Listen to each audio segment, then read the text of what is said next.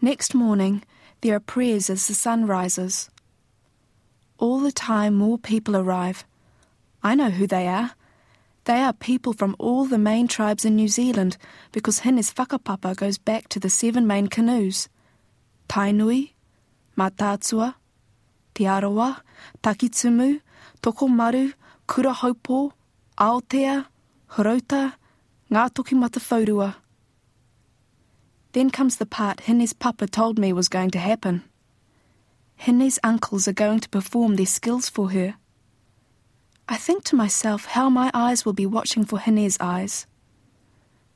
Her papa comes to sit with me so he can tell me about what the uncles are doing. First comes Uncle Charles to do the challenge, the wero. Carrying a long taiaha with white feathers tied to it, he moves in with careful steps and watchful eyes. He lays the sacred leaf, the rau, on the grass. Then he points the taiaha 3 times and slices the air with it, turns and goes back on high springing steps. Next comes Uncle Geoffrey pointing his taiaha forwards. He high steps too, offering the taiaha to Hine for her to climb onto. Climb on, I will carry you. Uncle Hemi comes out like a fierce warrior. He is shouting, he is frightening, slashing left and right and above his head with the taiaha. The whites of his eyes flash, his tongue leaps in his mouth. He has come to fight for Hine, his puhi. If the enemy crosses a line in the grass, he points at, watch out, he-ha! Behind him comes another warrior. Uncle Royce leaps past him and rushes straight forward, scary and serious. All their movements are like the movements of certain birds. Do you notice that, Ruby? Hine's grandfather asks me. I'll tell you the main ones. The huia, the pukeko, the ruru, and the little tiwaiwaka, the one they call the fantail. A strange, husky sound echoes around the marae.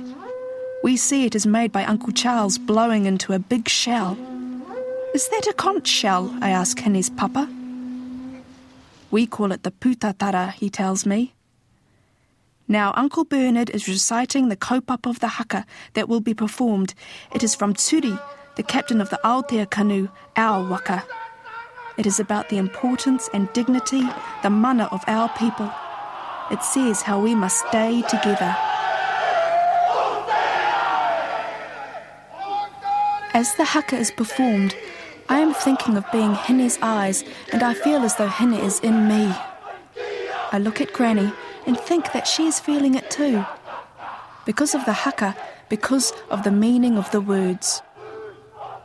Then a big group of men and women, all dressed in black, the women with the mai in their hair, sing 2 ancient songs. The first one is about aroha, love. The next song is about peace. It is only a little song, but I like the feeling of the words. Let us look to the morning star, for it brings goodwill and peace to us all. Maungarongo means peace. That's what our marae is called, Maungarongo, says Papa. Peace. It's a good name for a marae.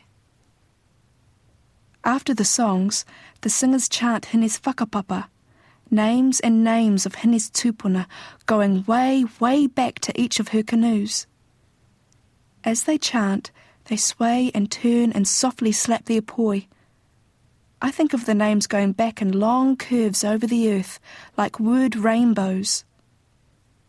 Then the bishop leads us in the Mass.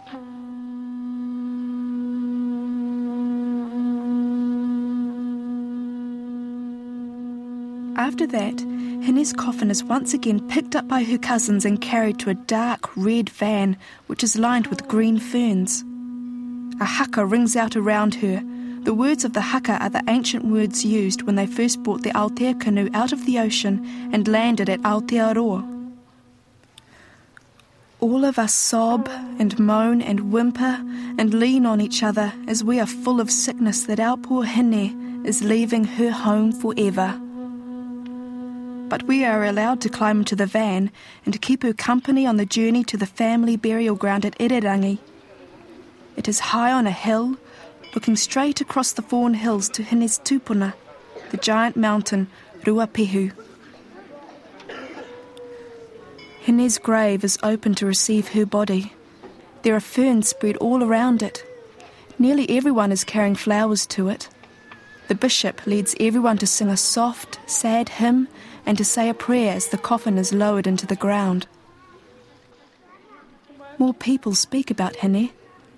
The Māori words sound like a waterfall, and I think they are slithering into the grave. Hine's papa stands quietly at the grave, listening. Then it is his time to speak. Tears fall from Papa's eyes and nose as he talks to Hine and about her goodness, her braveness, his mate, her struggle to live, her cleverness. And he says her spirit, herself, is now on its long journey over Murimotu, over Ruapehu, to Te Rerenga Wairua, to Hawaiki Nui, the final resting place of her ancestors. I can easily imagine that. Hine, without her tokotokus, her legs straight and strong, floating high in the air like a kite. There will always be a rainbow to show her the way in the day, and the moon will be her light at night. Her two favourite things. When we go back to the marae, we find that the big marquee has gone. The tapu has been lifted, the marae is ordinary again, the whānau is ordinary again. We're close friends with everyone. We can talk about ordinary things again. We can eat with other people in the wharekai. Back home in Taupo, we don't talk much because all the words seem wrong. Dad works quietly in his workshop by himself, making a sculpture for Hine. I am the one who mostly has to look after Granny.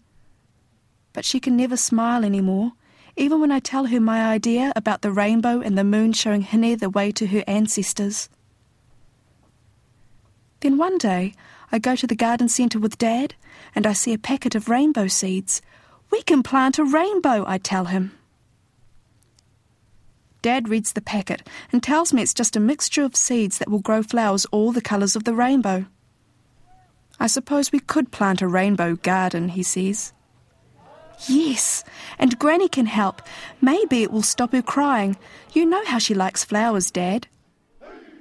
So Dad buys the seeds, and we rush home and pick out a nice place for the rainbow garden, under the weeping willow tree that you look out to from the kitchen window. Dad digs and hoes, and I sprinkle the seeds on the black earth and crumble some more earth on top of them. Then Dad puts a statue of Hine in the middle of the garden to guard the seeds. Granny comes out to help. "They'll need some water to make them sprout," she says. She brings the hose over to the new garden and asks Katie to go and turn the water on at the tap.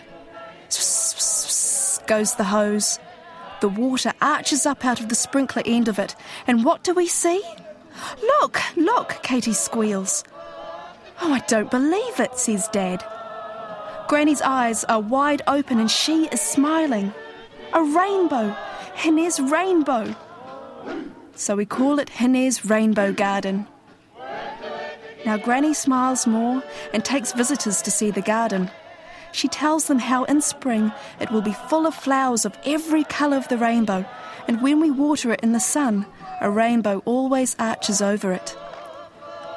And a part of Hine is there in the sculpture, smiling and smiling forever, her hands out to look after the flowers in her rainbow garden.